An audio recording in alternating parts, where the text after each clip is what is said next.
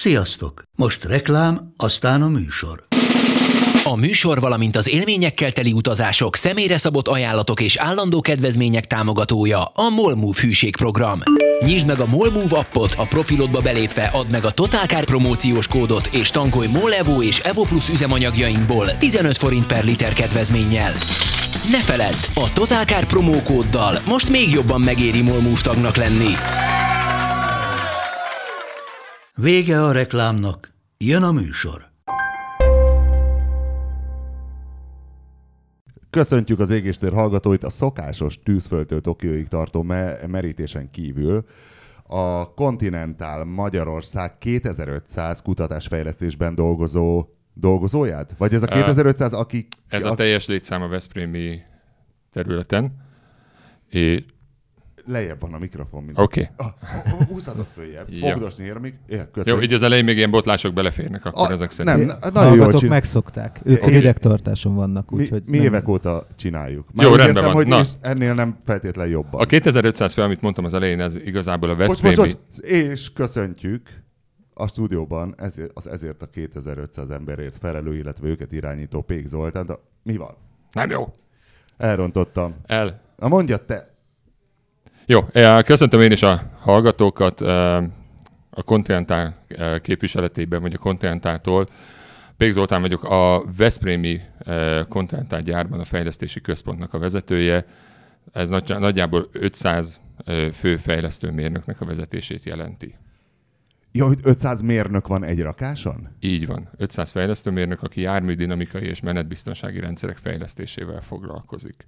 Kicsit fölfele kerekítettem, alulról 500. Semmi gumi, csak menetdinamikai rendszerek. A gumi is a Continental, de Veszprémben és Magyarországon nem foglalkozunk gumigyártással. Magyarországon van egy importőr cég, aki ezzel foglalkozik, de alapvetően a Continental veszprémi gyár az járműdinamikai és menetbiztonsági rendszerek gyártása és fejlesztésével foglalkozik. Na most és akkor ki a többi 2000 ember, aki nem a veszprémi mérnök-keltetőben dolgozik? Ők dolgoznak a gyártásban, és dolgoznak a kisebbik fejlesztési központban, ahol szenzorokat fejlesztenek. És az hol van, és milyen szenzorokat? Szintén a veszprémi gyárban van, és keréksebességszenzorok, motorszenzorok, a komfortelektronikához gyorsulásszenzorokat, vehicle level szenzor, amit ha lefordítok, akkor a autónak a hasmagasságát vagy a magasságával arányos jelet ad, ezzel tudjuk például a headlightokat, a lámpákat, igen, sajnos ezek a szakzsargonok jönni fognak menet közben, ezeknek a lámpáknak a magasságát állítani, vagy akár komfortfutóműt, vagy sportfutóműveknek a beállításaihoz használjuk ezeket a szenzorokat. Neked mi az eredeti szakmád? Eredeti szakmám villamosmérnök. Villamosmérnök, és akkor egyből ott kezdtél dolgozni? Nem ott kezdtem dolgozni, de 19 éve dolgozom a Continentalnál Veszprémben. Ez 2000. szeptember 6-a, ha már mérnök, akkor legyünk pontosak. Így kezdődött, és azóta folyamatosan a fejlesztésen dolgozom. Elsőnek a szenzorfejlesztésen, és körülbelül 2,5 éve dolgozom a járműdinamika és Conti Engineering Service területnek a vezetőjeként. És akkor mondjuk viszonylag pályakezdőként, amíg ott mérnökösködtél, mik voltak az első? Tehát miken dolgoztál? Konkrétan min csináltál mit? Az első feladataim azok a keréksebességszenzorok, amik ugye az ABS-hez kellenek, minden 4 keréknek a sebességét külön-külön mérjük. Ezeknek a szenzoroknak az élettartam tesztjeit és funkcionális vizsgálatait csináltuk egy laborban.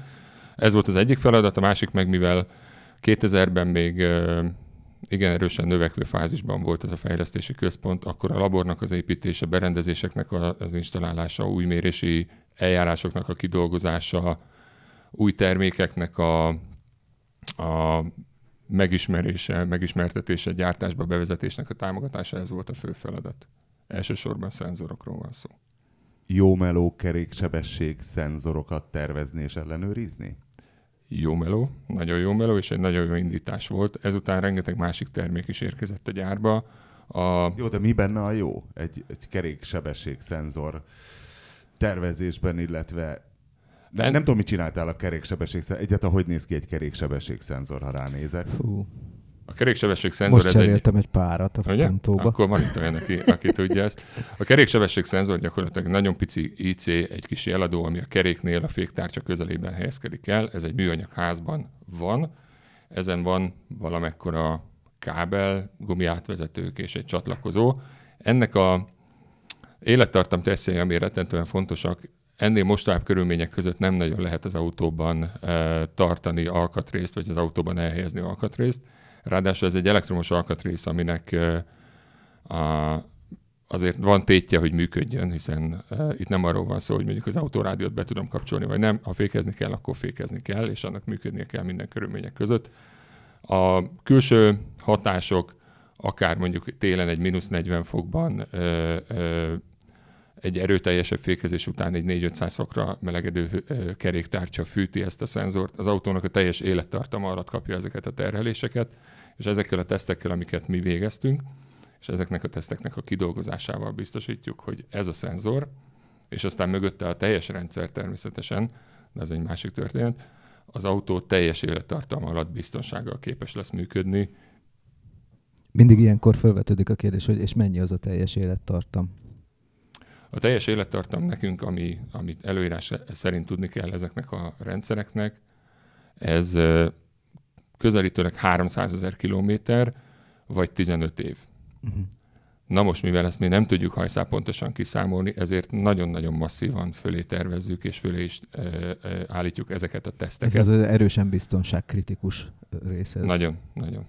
És hadd kérdezem még, ugye, hogy mi történik ez a sóskútba tesznek, onnan is kivesznek? Tehát, hogy hogyan tesztelitek ezeket az alkatrészeket?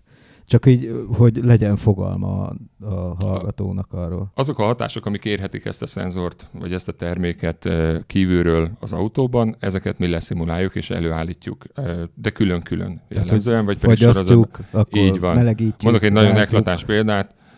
Betesszük ezt a szenzort egy klímaszekrénybe, aminek a hőmérsékletét úgy állítjuk be, 2 kis kamrából áll. Egyik kamrában -40, a másik kamrában 150 fok van, és e között mozog, fél órát tölt el mindegyik kamrában, és ebből a ciklusból megcsinálunk adott esetben több ezret. De valaki most tehát hogy nem egy péklapáttal, de hogy kerül át egyikből a másikba? Uh-huh. Beszéltük róla, hogy nem fogunk személyeskedni. Péklapátot soha nem használtunk a tesztelések során.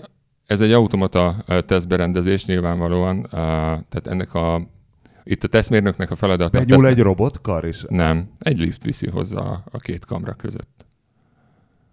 A maga a tesztnek a lényege és a tesztmérnöknek a feladata itt a berendezésnek, az eszközöknek, a szenzoroknak az előkészítése, a köztes vizsgálatoknak az elvégzése. Ugye meg kell vizsgálnunk, hogy funkcionálisan működnek még ezek a termékek, meg kell vizsgálnunk, hogy tömítettek, tehát még víz nem tud behatolni a műanyagburkolat, nem sérült meg, kábel nem sérült meg, és ez csak egy teszt, ennél 1000 más van. Ha már a sóskút szóba került, akkor például sósködben is tartjuk ezeket a szenzorokat, napokig sóspárával permetezzük, akkor utána napokig hagyjuk, hogy ez szépen száradjon, hadd egye a sót a párás közegbe, megismételjük ezt jó néhányszor, és utána ennek a szenzornak működni kell. Ez jellemzően egy ilyen szenzorkvalifikáció néhány ezer órás folyamat. Ezzel mi leszimulálunk mondjuk egy 15-20-30 évet az autóban. És működnek? És működnek. Tehát 10-ből 10? Nem 10-ből 10 nálunk a számok, amikor a gyárat elhagyja mondjuk a keréksebességszenzor, akkor olyan hiba, ami kikerülhet a gyárból, ez ilyen nagyságrendileg 1 és 2 ppm között van. Azaz milliómod. Így van. A 2 környékén már azért húzzák a bajszukat. Hát az pont a duplája az 1-nek. Így van, tehát ez hatalmas nagy eltérés, de valójában tényleg így van, hogy 2 környékén már húzzák a bajszukat a vevőink. Ennek kéne az utolsó alkatrésznek lenni, ami elromlik. Ha jól értem. Nem, van egy komplett rendszer, ezt a menetbiztonsági vagy netán fékrendszernek is mondhatjuk minden egyes alkatrészével együtt. Olyan szinten nem fordulhat elő hiba, úgy nem romolhat el, hogy nem kopó alkatrészről van szó, amelyiket tudjuk jelezni és detektálni, hanem fogja magát, és mondjuk elromlik egy fékvezérlő, elromlik egy szenzorunk. Ennek nem illik az autóban megtörténni, és jellemzően nem is szokott. Ha jól karban van a Continental gyárt fékeket? Vagy csak a hozzá kapcsolatos elektronikát? Gyártunk fékvezérlőt is, így van. De nem a fék tárcsát, fék betétet, ez most az én konyha szintem, mert ez a fék. Igen. Azt igen, is? Igen. Komplet fékrendszer. Komplet fékrendszert is. Hát ugye a Continental az megvette a Tevesz nevű céget valamikor, nem? Ha jól így tudom. van, a Continental ugye a gumiabroncsokkal kezdte valamikor, és szépen nődögélt a vállalat, akvizíciókkal, összeolvadásokkal, a Tevesz, így van, a Alfred Tevesz GmbH, ugye ez egy németországi székhelyű cég, ennek a megvásárlásával jött a féküzletág, de rengeteg más, tehát most már 5 divízióval működik a Continental, ebből csak egy a gumiabroncsok, a többi az jellemzően elektronika, és legyen az komfort vagy biztonsági elektronika, és az ehhez tartozó hardverek, adott esetben fék munkahengerek, fékcsövek és társai. Én egyszer voltam egy olyan programon, amiről van egy oklevelem is, igen. Hogy 30,2 méter alatt álltam meg 100 méteren egy Volkswagen Golffal, amit a Continental okosított föl. Így van.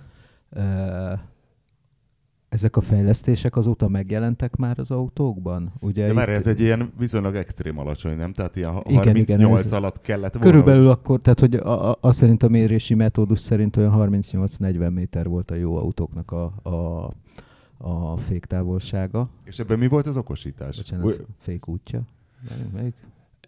Fékútról beszélünk igen. Ebben az esetben. De ebben a elmesélhetem, hogy milyen volt, és akkor utána. Természetesen. Ugye van ez a Conti Drome nevű műintézmény. Hannover mellett, igen. És valamiért novemberben rendezték meg ezt a rendezvényt, viszont ugye nyilván itt az aszfalt hőmérséklet is egy fontos paraméter, és az történt, hogy azt, ahol fékeztek az emberek az autóval, ott egy ilyen, hát ekkora lakodalmas sátrat még nem láttam, tehát, hogy egy fedett út pályaszakasz volt, és akkor oda bementél, mint 100 fölötti kezdősebességgel, satú, és akkor mindenkinek mérték, és akkor ugye az oklevelére az került, hogy milyen ügyes volt, hány méteren állt meg. Tehát mindenki egy satút nyomott. Hát az volt a feladat, és volt fékasszisztens is az autóban, tehát hogy olyan nagyon nem lehetett elrontani, tehát aki már 32-t csinált, az már így ilyen Kain bélyeggel járkált ott az újságíró kompániában, és ott ugye nagyon sok okosítás volt. Egyrészt a gumi is okos volt, én úgy tudom, tehát hogy ez egy olyan gumikeverék volt, amire én szerintem nem fogadnék egy ilyen 100 000 kilométeres élettartamot. Másrészt ugye légrugós volt az autó, nagyon gyors blokkolás, gátlórendszer volt, nagyon okosan osztott el, adaptív lengés, csillapítás, tehát hogy ez egy ilyen komplett rendszer volt. Hol tartunk ma? Mennyi van ebből ma az utcán? Azok a funkciók, amik ebben az autóban megvoltak, minden ott van már az utcán, de nem biztos, hogy ebben a kombinációban. Azt azért tudni kell, be kell valljam. Ez 2001-ben volt, ami akkoriban mutattuk ezt a Golfot nagyon sok alkalommal. Ez abban az időben tényleg méterekkel hamarabb megállt, mint mondjuk egy M5-ös BMW, vagy olyan autók, amik tényleg mérföldkőnek, vagy valamiféle irányadónak számítanak féktávolságban, menetdinamikában. Ezt az autót tényleg arra készítettük föl, az ABS-t a legrövidebb fékútra hangolták a kollégák, akkor speciális gumik voltak rajta, speciális aszfalt hőmérséklet volt, speciális páratartalommal, tehát minden, ami ahhoz kellett, hogy ezt a 30 métert meg tudjuk közelíteni. Ma még azért a szériaautók nem tartanak itt az úton általában, de azért sem, mert nem ideális körülmények között fékezünk, és azért ha csak egyet mondjak, az ABS-nek a hangolása, ott választhatunk a sportos és a komfortos hangolás között. Ugye a komfortos az, amikor nagyon kicsi oldalmozgással nem kell a sofőrnek komolyan beavatkozni a kormánymozdulatokkal a vezetésbe, nem fog kitörni biztosan az autó. Itt veszítünk egy picit a lassulásból. De ABS-ről beszélünk. Itt most még csak ABS-ről beszélünk. Milyen oldalmozgás lehet egy ABS-nél? Ugye amikor egy ABS elindul, egy ABS ciklus elindul az autóba, amikor moduláljuk a féknyomást különböző módon a kerekeken, igen, akkor egy inhomogén fékezést fog eredményezni. Akkor nagyon rövid időkre el fog térni a nyomás, és el fog térni a slip az autókon. Nem egy folyamatos... Már az egyes kerekeken. Az egyes kerekeken, bocsánat, nem az autókon. Az oldalak között. Akár az oldalak között is, és ettől az autó valamelyest azért mozog az úton. Ezt tudjuk hangolással csökkenteni, ezt az oldalmozgást, olyankor egy picit hosszabb lesz a féktáv. Az már nem az ESP dolga? Tehát ez már nem egy ESP dolog? Összehangolni az egyes itt már egy kicsit összemosódik az ESP-vel, de az ESP az alapvetően olyan helyzetekben kell, hogy segítsen, amikor hirtelen dinamikusan változik az autónak az iránya. Egy olyan sávváltás, amikor mondjuk a jávorszarvas tesztet, amikor megcsináljuk, vagy az autó kanyarban kitör mondjuk az orra, vagy kitör a fara az autónak, olyankor kell az ESP-nek beavatkozni. Ugye az egy másik funkció, ami ma már szorosan együtt jár, ugyanez a fékvezérlő hajtja végre egyébként ezt a funkciót is. Ez ma már kéz a kézben együtt jár az ABS-sel, ugyanaz a hardware, ugyanaz a szoftver, ha bár nem ugyanaz a szoftver komponens és nem ugyanaz a funkció, de ugyanott hajtódik végre. Fékek aktiválásával irányítjuk az autót, ha úgy tetszik. Munkaerővel meg vagytok? Tehát 500 mérnökot elfér, tehát van nálatok munkaerőhiány? Vagy... Van nálunk szabad munkakör, hogyha valaki szeretne jelentkezni, bátran... Csak hogy mert azt egy kicsit most így elsikadt, hogy mi abban a jó, tehát hogy mennyire volt ez jó meló, ellenőrizni a kerék sebességérzékelőket.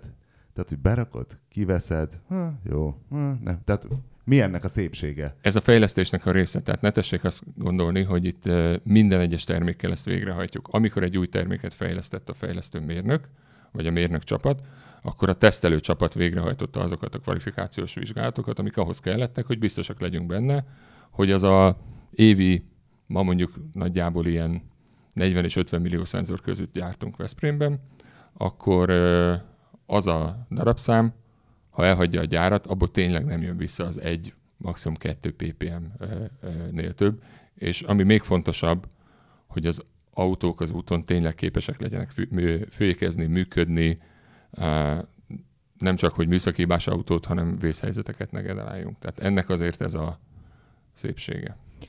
És ezek a szenzorok mennyire, hogy mondjam, ugye ti beszállítók vagytok, igen, tehát az autógyárak vásárolnak tőletek rendszereket, ami lényegében azért valamilyen szinten ti is be vagytok vonódva egy-egy konkrét típus, mondjuk blokkolásgátlós ESP-s fékrendszerének a fejlesztésébe, igen, de gyártotok a X gyártónak, meg az Y gyártónak, meg a Z gyártónak, hogy mennyire platform stratégia ez, tehát hogy mennyire ugyanazokat a szenzorokat szállítod le az X, Y és az Z gyártónak.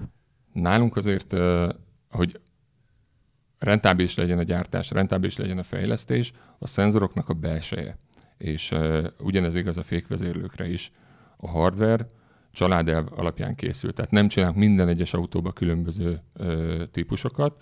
A hardware úgy értem, hogy a belseje mondjuk egy kerékszenzornak, de az, hogy az adott esetben a futómű kialakításhoz milyen fejre, milyen védelemre van szüksége, hogy lehet ezt oda fölcsavarozni, hogy lehet pozícionálni a jeladótárcsához vagy a jeladókerékhez képest, az viszont autóspecifikus. Meg nyilván azok a terhelések, amiket ki kell, hogy bírjan, amitől meg kell védeni a műanyag háznak, az öntött fejnek, a szenzornak az elektronikáját, az mondjuk nem ugyanaz egy 2,5 tonnás 600 lóerős autónál, mint mondjuk egy 800 kilós kisvárosi autónál. Continental eredendően, tudom, hogy is a mindenki multi, de milyen nemzetiségű cég? Német, hogy akkor eredendően mondjuk német vagy európai automárkákban van inkább, vagy tök mindegy, tehát Japánban úgy. Mondhatsz nyugodtan márkaneveket. Ma már világcég vagyunk, vannak fejlesztési központjaink és gyártási központjaink, vagy ha úgy tetszik, gyáraink a világ minden részén. NAFTA régióban is vannak, Ázsiában, fejlesztési központunk Japánban, Kínában, Indiában, Fülöp-szigeteken, Észak-Amerikában, ugye az Egyesült Államokban, Mexikóban, Brazíliában, Európában pedig aztán el sem tudom sorolni, olyan nagyon sok. És rotálják a mérnököket? Tehát mondjuk aki elkezdett dolgozni Veszprémbe, az simán lehet, hogy egy nap Japánban találja magát? Ha szeretne, és érdemes erre, akkor igen. Van erre rengeteg példa. Te voltál valami extrém helyen? A Fülöp-szigetek? Nem, kiküldetésben nem voltam, tehát hosszú távon nem dolgoztam, vagy akár hónapokat nem dolgoztam egyik külső lokáción sem. Nagyon sokat voltam Frankfurtban, voltam tengeren túlon több helyen is. Általában inkább ilyen 1-2 hetes üzleti utakon, Kínában, Indiában, Egyesült Államokban, meg hát Európában mindenhol. Nagyon sok autógyárat láttam már belülről. Na jó, akkor térjünk a tárgyra. Miért ilyen rosszak a menetbiztonsági ilyen elektronikai segédberendezések, hogy Pap TV majdnem megölt egy biciklist, én majdnem Mercedes-szel, én majdnem a Bandi volt. Ja, az a Bandi volt? Bandi volt. A Bandi majdnem megölt egy De már nincs itt. Majdnem a biciklis nincs már itt, igen. Hát lehet, hogy már ő sincs, mert egy másik Mercedes ráhúzta a kormányt, hiszen választania kellett a felezővonal és a biciklis között, és a felezővonal épségét választotta. Én majdnem az Árpád hídon, mert pánikba esett a Tuareg alattam, hogy úristen, nem mozgatom a kormányt, annyi legyenes Árpád hídon. Valószínű elaludtam, ezért egy kicsit rásatuzott, és a többi, nem tudom, Asszúr, te öltél meg valakit majdnem. Na, azt hiszem, hogy nekem ez kimaradt, én nem tesztelek annyi autót, de... A Kia Stinger belefékezett egy kicsit kényes manőverembe, amikor mondom, ez még pont kiadja. A pont kiadjákat nem szeretik egyébként, igen. Mm. Hogy egyfelől az van, hogy hát már tulajdonképpen minden kész van ahhoz, hogy önvezetés legyen, és akkor pedig a gyakorlatban találkozunk ezek, és nagyon kevés az, ami nem konkrétan idegesítő.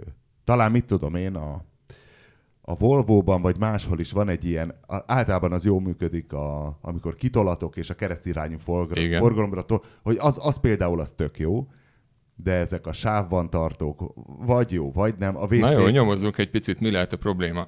Ugye kimondtad egyébként a választ, ezek már majdnem önvezető autók. A majdnem önvezető az azt jelenti, hogy ma még a level 3-nál tartunk legjobb esetben is. Ugye vannak szintek abban, hogy önvezető autó felé, ez lesz a jövő, ez nem kérdés. Mi is ezen dolgozunk, ebben hiszünk a Continentalnál. Hányan dolgoznak ezen? Tehát a Level 1000 önvezetésen nálatok A Level 1000, ez most ugye az 5. 5-ig van. 5-ig van, így van. A Continentalnál gondolod, vagy pedig... Ja, igen, konkrétan, hogy Veszprém és Vétel körzetében hányan dolgoznak, tehát hány embert fizettek azért, hogy előállítsák a mindegyik divíziónk, aki autókhoz alkatrészekkel vagy bármivel foglalkozik, az hosszú távon ennek az alapjait teszi ma le. Ha fejlesztőket nézem, akkor ez bőven 10 000 fölötti létszám csak a Continentalnál. Ez hatalmas. De akinek ez a munkája, tehát hogy bemegy, és konkrétan nem az, hogy mellékesen ő fejleszt egy érzékelőt, hanem már így rendszerben gondolkodva fejleszt. Rendszerben gondolkodva kifejezetten az önvezető autókat, azt nagyon kevesen, de nem ez a stratégia. Nem ez a stratégia, hogy legyen egy 10-20-30 vagy akárhány fős csapat, aki önvezető autókat fejleszt, hanem azokat a rendszereket, és most én áttérnék itt kicsit talán a komplexitása miatt jobban megfogható, az a fékvezérlő, aminek a fejlesztését csináljuk Veszprémben. Ugye ezeknek az a feladata, hogy segítsük meg a sofőrt, mondjuk a járműdinamikai vagy a menetbiztonsági rendszerekkel, segítsük meg egy olyan helyzetbe, amikor önnek itt tényleg tenni kell valamit, amikor egy ESC beavatkozásra van szükség. Ugye ezt mi EYC-nak hívjuk, ezt az ESP, ESC, DTC, ezt minden autógyár máshogy nevezi el. Ez a fékasszisztens? Nem, bocsánat. Ez a menetstabilizáló, amelyik egy túlkormányzott vagy alulkormányzott helyzetben az autót ESP. meg... Nálunk ESC-nek hívjuk. Ez az a Bosch név, tudod. Így van. Ja, az ESP az Bosch, és a Continentalnál ESC-nek hívjuk, de az ESC az egy... Így van. Hát a menetstabilizáló elektronika. De ha mérnökeim, így menetstabilizáló elektronika, ez például egy olyan rendszer, ami arra szolgál, hogy a sofőr, ha valamiféle bajba került, túlkormányzott az autó, alulkormányzott az autó, nem mindenki fogja ezt tudni kezelni hibátlanul. Egy ilyen helyzetben meg tudja segíteni a sofőrt. Ha úgy tetszik, a fizikai határokat ugyan nem tudjuk átlépni, de hogyha nem nagyon sokat sikerült elsokalni a kanyaron, vagy éppen csak egy előre nem sejtett olajfoltra sikerült ráhajtani, akkor segíthet a sofőrnek az autót stabilizálni, és ez a feladata a dolognak. Ez aktívan beavatkozik a vezetésbe. Vannak a járműasszisztens rendszerek, de ez az, amivel a ominózus biciklist majdnem sikerült földönteni. Itt még mindig nem önvezetésről beszélünk, habár azt mondtad, hogy majdnem önvezetés, de nem erről beszélünk. Ez A járműasszisztens rendszerek, vagy a vezetéstámogató rendszerek arra szolgálnak, hogy az a sofőr, aki egyébként a gyenge pontja az egész rendszernek, amikor vezetünk, ha baleseti statisztikákat megnézzük, akkor ebből egyértelműen az derül ki. Tehát ez az évi közel 1.200.000 ember, aki meghal a világszinten az utakon, az jellemzően emberi hibáknak az áldozata lesz. Tehát az a feladatunk, hogyha mi javítani akarjuk a vezetés vagy a közlekedés biztonságát, akkor segítsük a sofőrt abban, hogy ami az ő dolga, hogy biztonságban vezesse azt az autót, biztonságban vezesse a bármilyen járművét, ebben tegyük meg neki mindent, ami őt támogatja. Kezdődik ugye ez azzal, holtérfigyelő rendszer a tükrökön. Következő lépés, amikor valamilyen módon be is tudunk avatkozni. Ugye? A holtérfigyelés az idegesítők közé tartozik egyébként, ha megengedsz egy kritikai megjegyzést. Engem még soha semmire nem figyelmeztetett, amit ne láttam volna. Engem egyszer. A felesleges... Igen? Igen. Nekem az a felesleges kakukolás meleg ágya mindig a holtérfigyelő. Mire figyelmeztetett? Egyébként egy kicsit kiterjeszteném ezt a kérdést, hogy én azt érzem ezekben a rendszerekben, hogy mindig van egy ilyen felfokozott óvatosság benne. Ennek 1000 millió oka lehet, viszont nem tudom mennyire, most hülyén hangzik a kérdés, mennyire dolgoztok élő emberekkel olyan értelemben, hogy amikor vegyük alapul például a holtérfigyelőt, hogy hol az a határ, ahol az óvatosság még olyan szinten marad, hogy az még elég, de mondjuk az adott illető nem akarja kikapcsolni a rendszert. Mondjak egy példát, volt nálunk egy Jaguar E-Pace tesztautó, és még innen a Lajos utcából elmentem nagyjából a Margit híd magasságáig, ami körülbelül akár 1,5-2 kilométer is lehet, akkor már tudtam, hogy ki fogom kapcsolni ezt a rohadt népnyúzó holtérfigyelőt. Nem a holtérfigyelőt, hanem ezt a ráfutás figyelmeztetést, mert egyszerűen olyan szinten volt túlmozgásos. Szarabb, mint a Suzuki, mert a Suzuki is borzalmas. Szarabb. A Suzuki az váratlanul csinál valamit, ez meg folyamatosan sípolt, ami Budapesten hozzátartozik a mindennapi forgalomhoz. Lehet, hogy a Kiskunlachházi reptéren nem, ahol tesztelik, de itt Budapesten folyamatosan vannak olyan közel hozzád. Mi az oka ennek a kis néha túlzottnak tűnő óvatosságra, amikor más rendszereknél meg azt látjuk, hogy nem ennyire? Mi a bátrabb rendszer szerinted? Tehát akkor a para az a holtérfigyelő? Hát például vannak olyan radarok, hogy egy ilyen példát mondjak, amelyek hajlandók olyan kis követési távolságot is tartani, hogy ne az legyen, hogy megáll 500 méterre az előtte mindig lesz egy BMW-s, aki beáll igen, és akkor egyre hátrébb kerülsz az autópályán. Jó. Maradjunk elsőnek a holtérfigyelőnél, vagy annál a halmaznál azok a járműasszisztens rendszerek, amik figyelmeztetik a sofőrt. Itt ők még nem avatkoznak be a vezetésbe, hanem fütyül, sipol, valamiféle hangot, jelzést ad a sofőrnek. Ugye mire találtuk ki ezeket a rendszereket? Hozzáteszem, ez például nem az a funkció, amit Veszprémben fejlesztünk, most nem mentegetni akarom magam halva itt a visszajelzéseket. Most rádöntöttünk a Bostól kezdve minden. Mert nem tudjuk, hogy ki a jelenlévők mindig kivételek, tehát ki azokat a nagyon jó... Van ilyen funkciója a Continentalnak, de tudom mondani, hogy ezeknek a hangolását, ezt úgy kell elkészítenünk, úgy kell megcsinálnunk, hogy amikor ez jelez, ugye jellemzően akkor van erre szükség, és akkor kell, hogy élesben jelezzen, amikor a sofőr elbambult, nem vett észre valamit. És akkor, amikor a sofőrünk éppen CD-t cserél a rádióba, cipőt köt, vagy bármi, amivel el tudja vonni a saját figyelmét, vagy telefont nyomkod, jön egy fütyülő hangjelzés, ő neki lesz egy reakcióideje. Körülbelül 1 másodperc kell, míg fölfogja, hogy azt ugyan tudja, hogy az autóban ül, de hogy mi az a helyzet, honnan jött a figyelmeztetés, mire kell számítania, és nagyjából 1 másodperc múlva tud reagálni. Nekünk ezért, és itt jön az, hogy egy kicsit meredekebbnek tűnő sávváltós manőver egy előzésnél szinte biztosan azt fogja hozni, hogy fütyül egyet nekem a ráfutásra figyelmeztető asszisztens, mert ő már azzal az 1 másodperccel korábban szeretné nekem jelezni, hogy ha ezt így folytatod, ebből még baj is lehet, holott én kihegyezve minden érzékemet éppen azon dolgozom, hogy nagyon ügyesen és pontosan megelőzzem ezt az autót. Most, hogy helyes vagy nem helyes, és ez morálisan oké, vagy nem oké, ez egy másik történet. De ezeket nem lehet felismerni, a vezető viselkedését? De lehet felismerni a vezető viselkedését. Vannak adaptív, vagy készülnek adaptív rendszerek, amik egy kicsit hozzá tudnak idomulni, de a végtelenségig ezt nem fogjuk tudni megcsinálni. Úgyhogy ha ezeket a rendszereket nézem, ahol csak figyelmeztetés van, ott azért, ha bár mi is tudjuk, hogyha nagyon sokszor ad fals riasztást, akkor előbb-utóbb kikapcsoljuk, vagy akár a DDS rendszerünk, ami ugye a defekt felismerő rendszer, ami ha fölöslegesen jelez, előbb-utóbb rá fogunk szokni, hogy ez fölöslegesen jelez. Nekem volt olyan autóm, amikben természetesen nem konti rendszer volt, de ő tényleg így van. Rendszeresen. Az a rohadt boss, hogy mindig. Nem ők voltak. Ha nem? Nem mondom tessék, meg. Nem akarom bánni. Vannak japánok is, meg koreaiak, meg ilyenek. Hát meg van még egy német, de nem ez a lényege, hanem ez az autó, ez többször jelzett nekem defektet, és bizony, amikor azzal az autóval szögbe léptem, akkor is megnyomtam a nyugtázó gombot, hogy rendben van itt minden, mint ahogy az eddig szokott lenni, és mondjuk 4 órával később már éreztem az autón, hogy kicsit húz a kerék, tehát meg tudtam állni, nem okozott különösebben nagy katasztrófát, de akkor felismertem azt, hogy igen, ez a fölösleges riasztás kihozta belőlem azt, hogy ezzel a rendszerrel már nem foglalkozom. Úgyhogy igen, valahol itt a kettő között mérlegelünk. Az az érdekes ebben számomra, hogy valamikor olyan 6-7 éve lehetett lehet, hogy kevesebb, a jelenlegi ES osztálybemutatója, és azon nekem volt szerencsém részt venni, és ott már rengeteg ilyen rendszert fejlesztettek ki, és alkalmaznak. Nem tudom, hogy Continental vagy egyéb gyártó, de ott még nagyon hangsúlyozták, amikor arról volt szó, hogy akár aszimmetrikus fékezéssel, akár kormány szervó korrekcióval valahogy belenyúl a vezetésbe az autó, mert már abban is vannak ilyen funkciók, így van. Hogy ezt úgy igyekeztek megcsinálni, hogy ne nagyon vedd észre.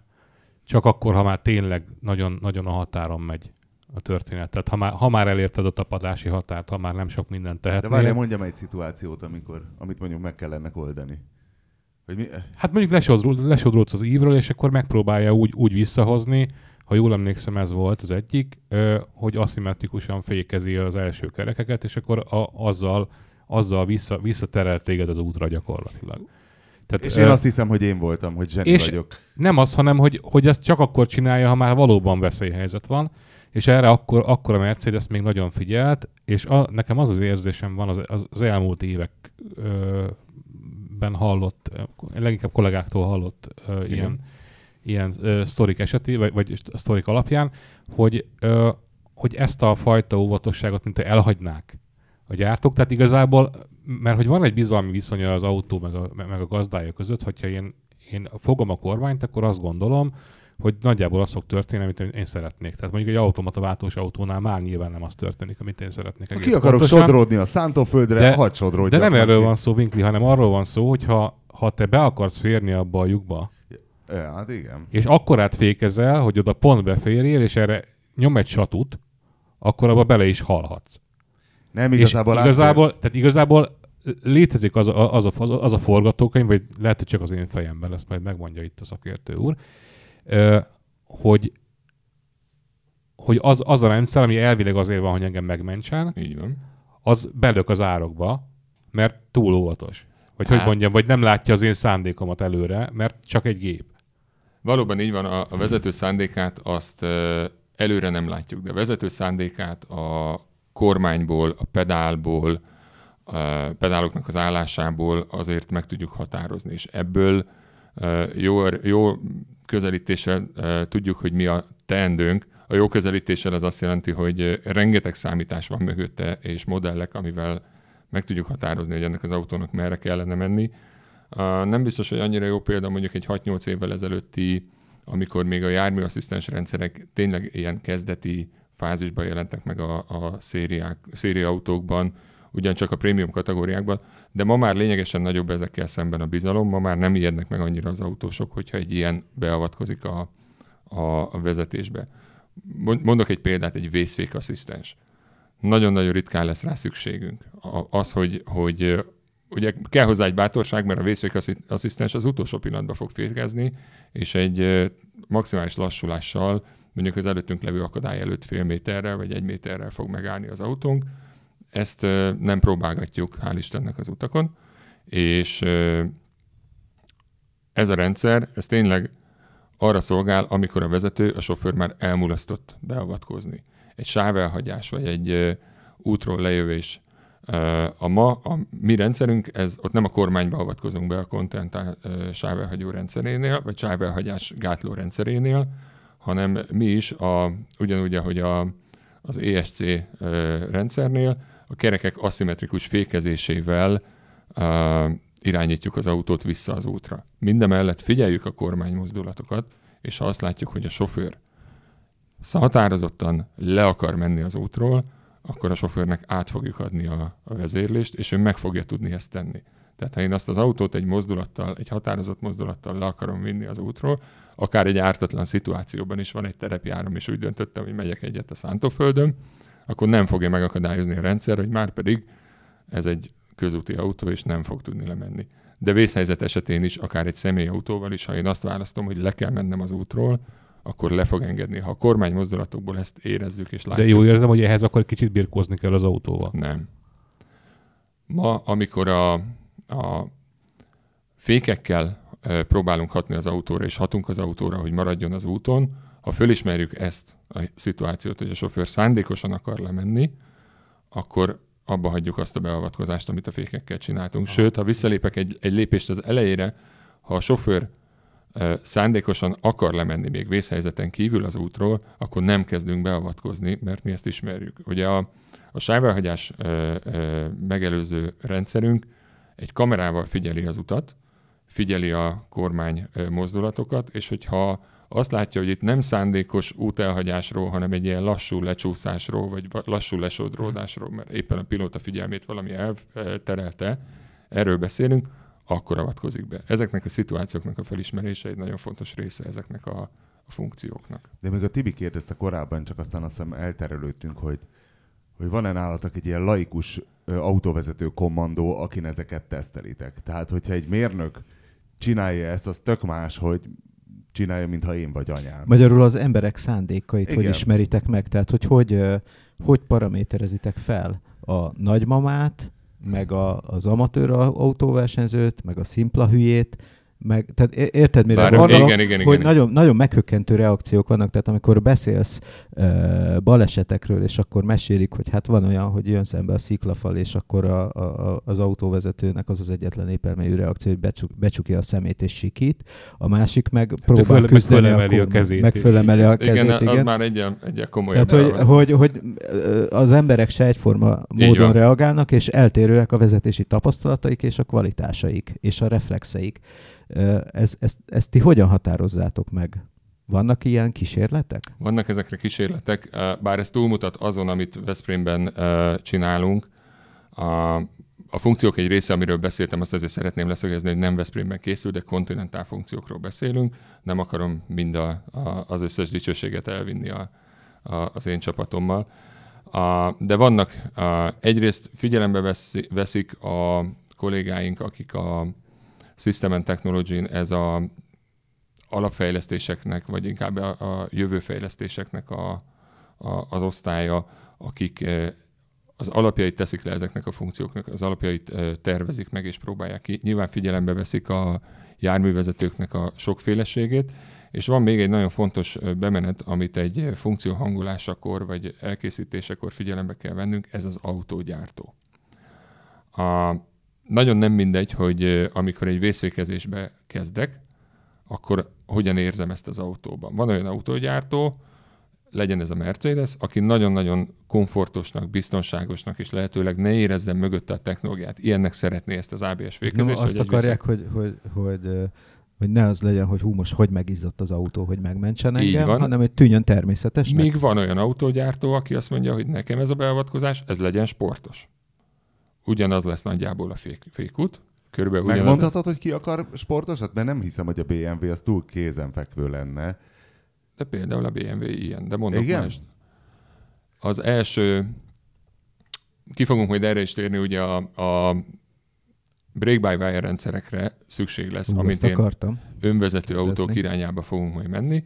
Az első ilyen autógyártó, aki ezt bevezette, ez az Alfa Romeo volt.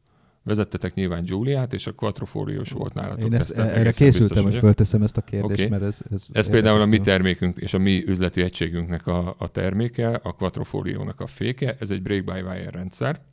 Nem az összes Giuliáé, csak a Quadrifolióban? Bocsánat, az összes Giuliáé, és egyébként most az összes Alfa Stelvio is ugyanezzel a fékrendszerrel működik. A kikapcsolhatatlan ESP vagy ESC a Continental terminológia szerint. Nem. nem kikapcsolhatatlan? A Giuliában van egy részmód, egészen addig vissza lehet venni a funkciókat a részmódban, hogy csak ABS-en van, Aha. és óriási, Tehát, hogy úgy kell zseniális beállítani reflexek kellenek. Egy gombnyomás, pontosabban nem egy gombnyomás, így van, tekernem kell egyet, és pár másodpercig részmód fölött tartani ezt a forgató gombot, akkor részmódra vált az autóm, csak ABS-en van. Úgy esek le az útról, hogy akarok. Férfiként hallhatok meg Férfiként végre. hallhatsz meg, nem javaslom senkinek ezt. Azért ez egy 500 lóerős hátsókerékhajtású autó, ebben az állapotában fegyverként használható. Én azt gondolom, hogy közútra nem való részmódban, ezt inkább pályán kell alkalmazni, ahol van hely elröpülni, van bukótér, meg hát nem viszek magammal több másik autóst. Jó, de azért de csöndesen jegyezném meg mindazoknak, akik ilyen teljesítményi autót tartanak akármilyen célból, hogy ahhoz a Mihály és Schumachernél kicsit tehetségesebbnek kéne lenni, hogy ezt használni is tudják, ezt a teljesítményt. Egy ekkora teljesítményt ki tudjanak használni teljesen jól. Nyilván, de ugye egy szériaautóról beszélünk. Közúton nem beszélünk arról, hogy kihasználjuk ezt a teljesítményt, nem beszélünk arról, hogy kihasználjuk az autónak a dinamikai képességét. Volt konkrét kérdésed a bocsánat, még az első kérdésre sem válaszoltam. Tehát az Alfa az, aki például szeretné, ha sportosra hangolnánk ezeket az autókat. Ja, még a Stelviót is. Tehát ők nagyon büszkék rá, hogy a Nürburgringen a 4 ajtós kategóriában, ha jól emlékszem, még most is tartják a pályacsúcsot. Aha. Egy videót láttam a YouTube-on erről, nem annyira jók munkavédelemben. Bukosi csak azt hiszem talán volt a pilótán, de egy pólóba és egy farmer nadrágba vezette végig a... Tűzálló bőrük van. Jó, de az tűzálló bőrük van az olasz tesztpilótáknak. Értem. Bocsánat, nálunk ez nem feltétel. Nem, egyébként ez a brake-by-wire rendszer kérdés, ez azért érdekes, ugye, mert ugye ez az a technológia, ahol már nincs közvetlen hidraulikus kapcsolat ugye a fékpedál és a fékrendszer között, és ugye erre a átlagosnál kicsit azért tájékozottabb ember azt mondja, hogy hát azért ez egy kicsit para. Ugye a lábammal akkor valószínűleg csak valami elektronikus jelet adok ki. Egy potméter tekergetek. Nem egészen. És az érdekelne, hogy ez hogy működik. Jó. A maga a működése ennek a rendszernek, és akkor még egy mondattal hadd bökjek vissza oda, hogy hányan dolgoznak ma az önvezető autókon. Ez a fékrendszer, ez feltétele annak, hogy önvezető autót tudjak készíteni. Miért? Tehát egy robot láb rá tud lépni egy hidraulikus... Persze, de miért csináljunk robotlábat? Tudom, csak hogy hát ez nem lenne tehát nem ezen hát múlik. Az egyszerű. De a robotlábat a robotlábat, most ha van is közte egy mechanikus valamiféle aktuátor, de egy robotlábat nekem mindenképpen valamiféle elektronika módon kellene vezérelnem. Úgyhogy ezt a lábat dobjuk el, ott egy pedál, ami, hogy fékpedál érzésem legyen, van mögött egy szimulátor. Ez egy kis hidraulikus munkahenger, nagyon rövid, kb. 10 cm hosszú cső, és van mögött egy szimulátor, ami egy másik henger, amiben van egy dugattyú, mint egy fékmunkahengerben, mögötte egy rugó és egy gumi. És ennek a guminak a keménységével tudom azt állítani, hogy ez egy Alfa Romeo Quattrofoglio fék legyen, kemény, ütős, olyan fékerőt. Tudtam én, hogy valami raffinált spórolás van mögött. Vagy pedig, ha ezt egy prémium autóba teszem, amelyiknél a komfort és a kényelem az elsődleges, akkor egy ilyen nagyon szoftos fékpedál érzésem és van. És ezt nem árulják ezt a fék tuning lehetőséget, a gumipak cserét? Ez akkora üzleti lehetőség. Jobb ezt nem piszkálni, de tudjuk elektronikusan állítani egyébként az átviteli függvényét ennek a fékpedálnak. Ugye van mögötte egy szenzor, és innentől kezdődik az, hogy mivel, hogy brake-by-wire-ről beszélünk, redundánsnak kell lenni a legtöbb részének ennek a féknek. Ami mondjuk azt, hogy megkettőzött. Megkettőzöttnek, így van. Tehát az a szenzorom, amelyik figyeli a pedálomnak az állását, tehát ennek a kis dugattyúnak, amit én megnyomok a pedállal, ennek a pozícióját figyeli. Ez már egy dual szenzor, ami ugye azt jelenti, hogy egyetlen hiba, ami a szenzorban, vagy akár a szenzornak a szoftverében előadódott, az nem okozhatja azt, hogy nem veszem észre, hogy ez a szenzor rosszul mér. És innentől kezdve nagyon sok minden duplázva van ebben a rendszerben, és ez adja a biztonságát. A féknek az aktuálása egyébként úgy történik, hogy van egy lineáris aktuátor, egy nagy teljesítményű motor, ami mögött egy spirálhajtás van, és ezzel tudom a főfékhengert működtetni. Tehát egy motor nyomkodja a féket. Egy motor valahol. nyomkodja a féket. Ugye rögtön jön a kérdés, hogy miért van erre szükség, hiszen a korábbi fékvezérlők... Hát a robotláb, ugye? A robotláb, Tulajdonképpen igen, de nem a robotláb miatt gondolom. A korábbi fékvezérlők is, mondjuk egy MK100-as vagy MK60-as, amelyik már képes mondjuk vészfékasszisztens feladatokat ellátni, ő képes magától féknyomást kivezérelni. Ugye azokon is van egy kicsi pumpa, amelyik ha kell, akár egy ESC beavatkozáshoz, vagy egy vészfékezéshez, vagy... Tehát amikor a vezető tudtán kívül lényegében fékez a rendszer. Ő képes fékezni magától, vagy akár ha megnyomom a parkolóféknek a gombját, akkor ugye elsőnek nem a parkolóféket fogja összezárni, hanem az ABS rendszer fogja fékezni az autót. Megvan ennek az oka, és működhetne akár így is, de azok a rendszerek, azok önmagában nem arra készültek, hogy az autó teljes élettartama alatt az összes fékezési feladatot ellássák, hanem csak ilyen helyzetekben kell, hogy működjenek. A másik pedig a biztonság, ami mögötte van. Méretezés? Tehát, hogy egyrészt a méretezés, másrészt meg a már korábban említett redundancia és a biztonság. Tehát egy brake-by-wire rendszernek más feltételeknek kell megfelelni, amikor functional safety, tehát a funkcionális biztonságot vizsgáljuk. És ez a rendszerünk gyakorlatilag azon kívül, hogy innentől kezdve levehetem róla a pedált, hiszen egy digitális jelfolyammal ugyanúgy vezérelhetem, és minden alkalommal minden egyes fékezés végre tud hajtani, van számos más előnye, meg számos más olyan kritériumnak is megfelel, aminek meg kell, mert változik az autóipar, eltűnik ugye a humán láb. A humán láb az ott lesz, csak nem nyomja már a pedálokat, de eltűnt például a vákum az autókból. A vákumos rásegítő, amit korábban használtunk, vagy ma még használunk a szériaautókon, amelyikben a korábbi fékvezérlőink mennek, azoknak a vákumot ma már szivattyúval kell előállítanunk, sok esetben a motorból ezt nem kapjuk meg. Hiszen turbomotor van, ami nem termel vákumot. Így van. Így van.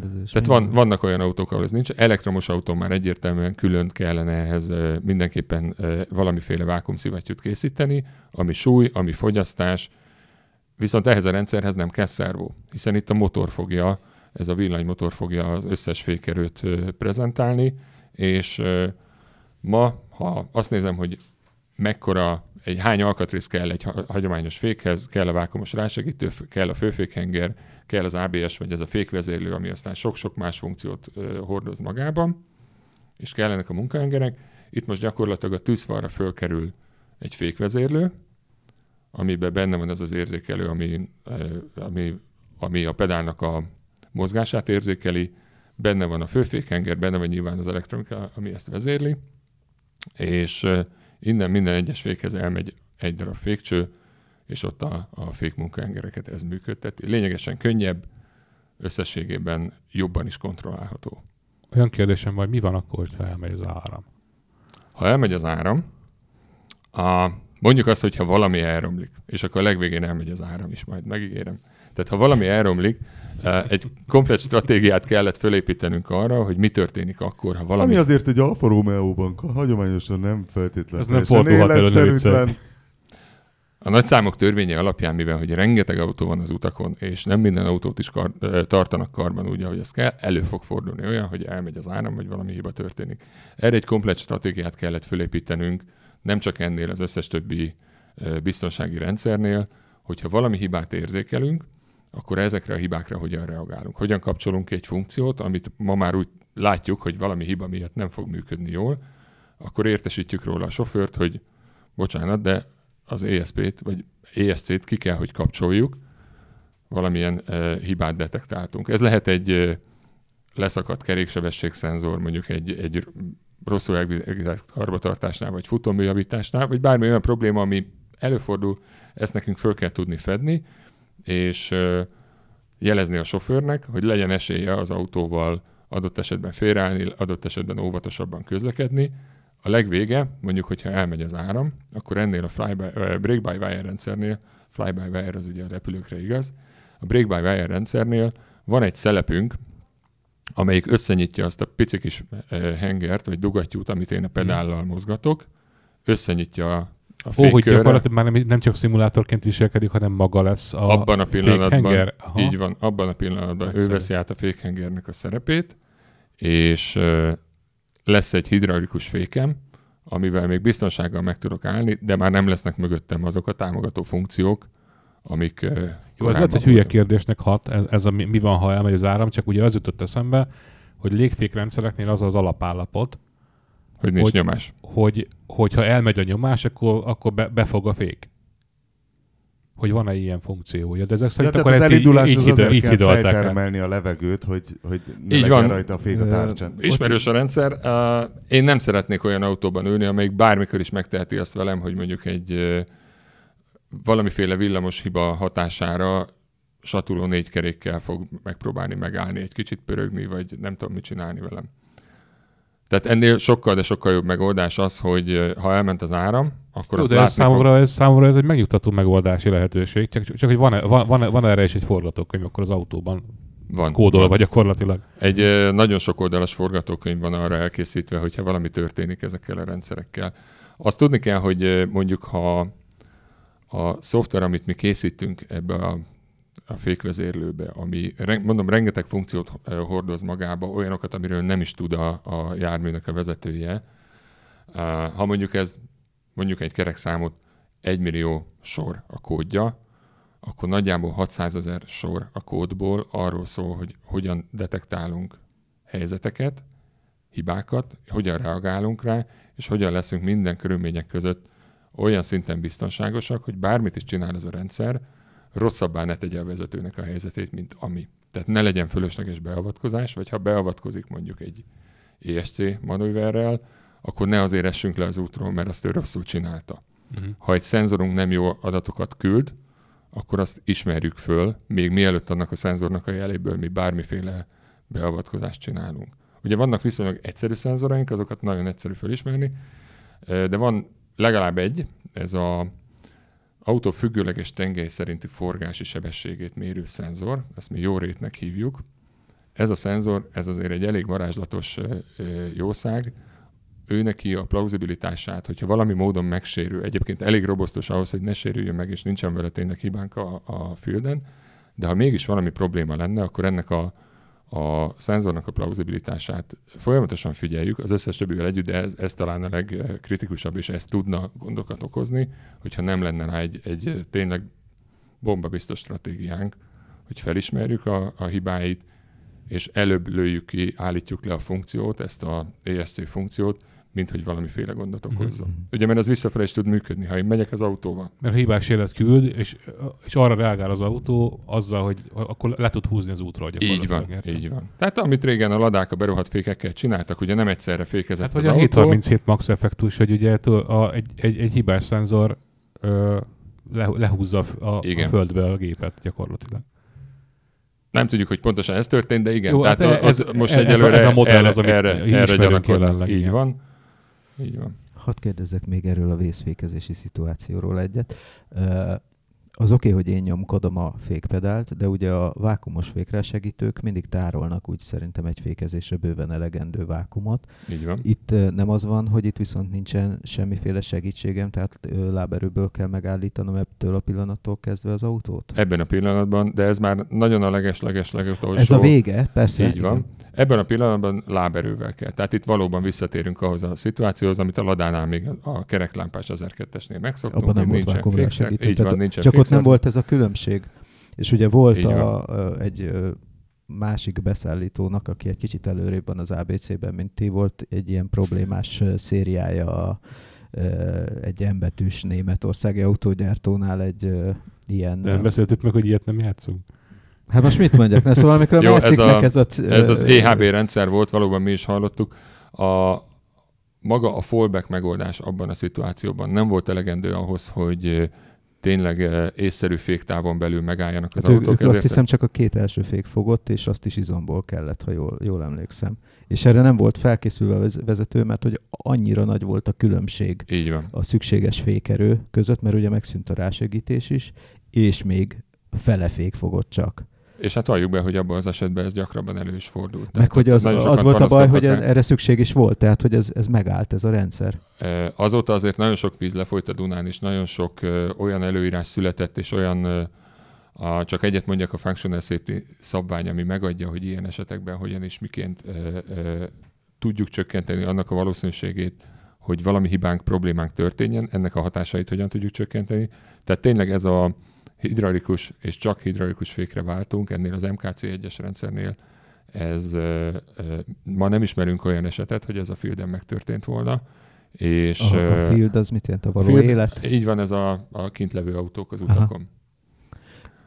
Ennek megfelelően nagyon kicsi az esély, de valóban így van, tehát ez érzésre azért más lesz, mint egy korábban megszokott fék érzés. Ezt a pilótának kell tudni megoldani. És hogy van az, hogy ugye azt mondjuk, hogy ez az önvezetés ez egy alapvetően szükséges rendszer, és mégis egy olyan gyár veszi meg legelőször, amelyiknél távolabb nincs autógyártó az önvezetéstől, mint az Alfa Romeo. Az Alfa Romeo még nem az önvezető funkciót vette meg. Nyilván, csak az ember ugye onnan akar tovább építkezni, hogy majd, akkor lesz ilyen. Így van. Számos más előnye is van azért ennek az MKC1-es fékvezérlőnek, ahogy mondtam, hát a súlya, beépítés, hely, a testre szabhatósága, tehát az Alfa Romeo ezért 200-tól 500 lóerőig több mindent lefed. Bocs, az Alfa Romeo kérte ennek a kifejlesztését, hogy a Continental kifejlesztette, és meghirdette a Heki Plus-ban, hogy van egy ilyenünk, és az Alfa jött, hogy megvenni. Ez utóbbi, de nem kellett hirdetnünk nekünk. De ez úgy van, hogy van egy katalógus, amiben belenéznek az Alfánál, és azt mondják, hogy mi egy ilyet szeretnénk?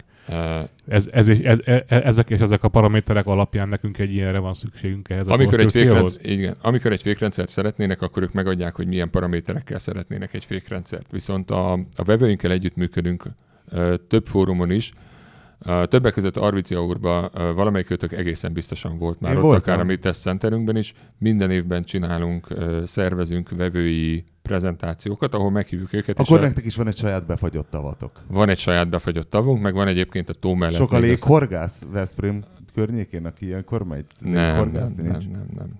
Tesztpilóták járnak ki elég sokan Veszprémből, és nagyon, nagyon sok időt töltenek ott, de nem. Azt hiszem egy volt, aki kipróbálta a léghorgászatot, de nem a tesztpálya közepén, úgyhogy ez így nem okozott nekünk gondot. Szóval Arvicia úrban csináljuk ezeket a prezentációkat, ott azokat a fejlesztéseinket mutatjuk be a vevőinknek, amik még nem kerültek ki a fieldre, amit már megmagyaráztunk, hogy mi, hanem még akár megvalósíthatósági stádiumban vannak, és kíváncsiak vagyunk a vevőinknek a véleményére és a visszajelzéseire, hogy milyennek értékelik ezeket, és ez alapján tudjuk még valamennyire finomítani a dizájnt, vagy testre szabni a dizájnt akár a vevők elvárásai szerint.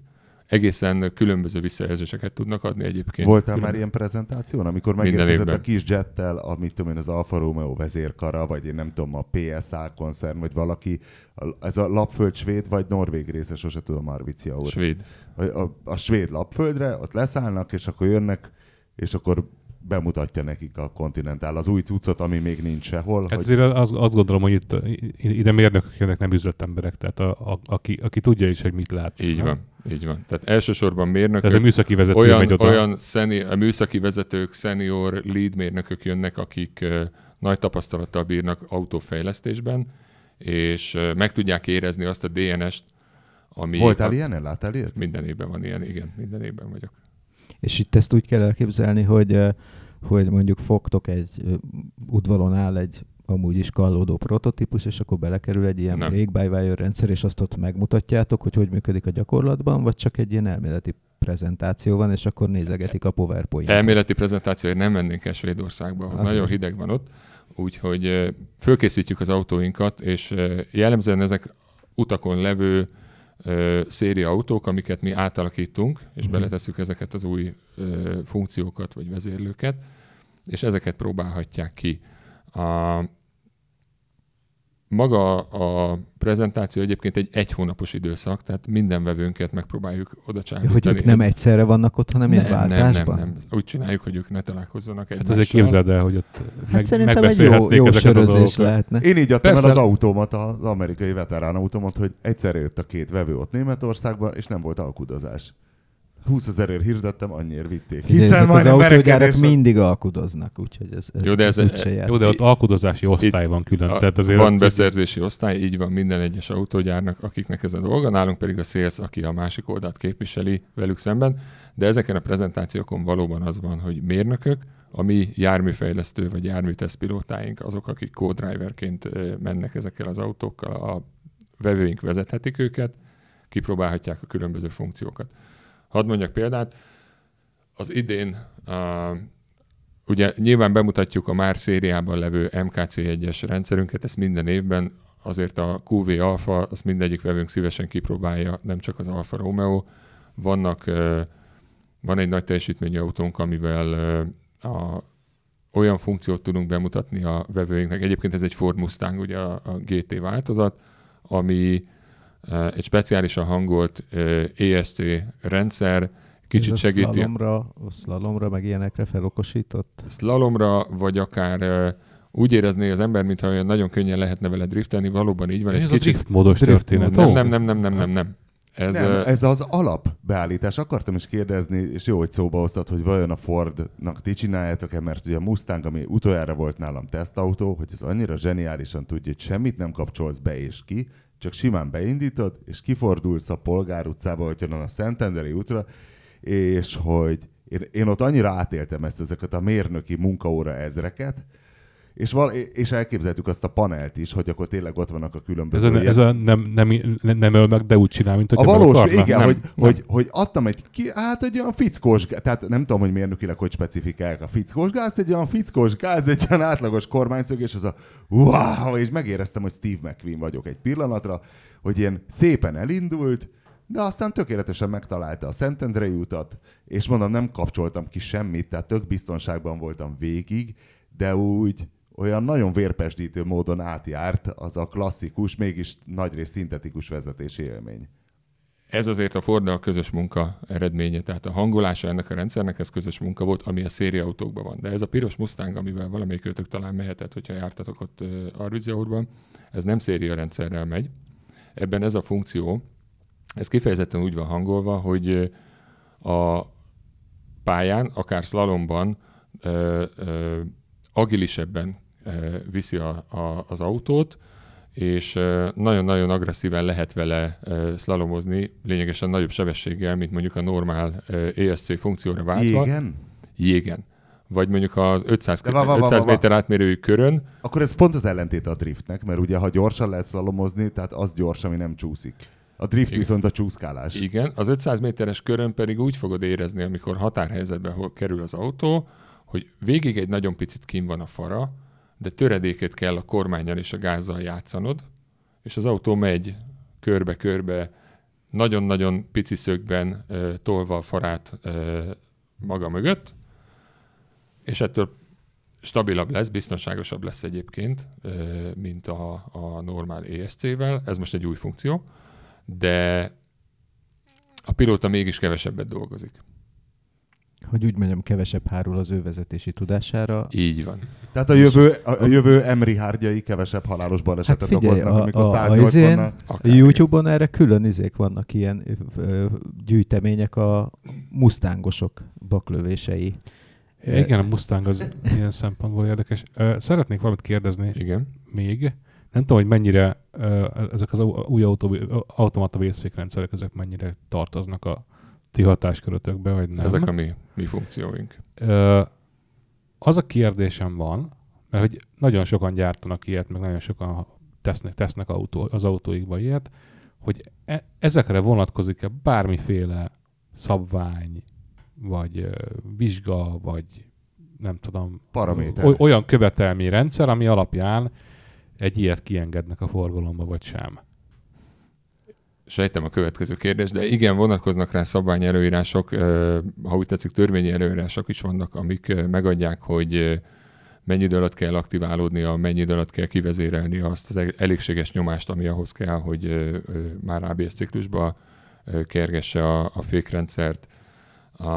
Megvan adva az a lassulás, amit ilyenkor tudnia kell ennek a rendszernek. Ugye itt nem csak arról van szó, hogy ha fölismer maga előtt egy objektumot, akkor tudjon megállni előtte.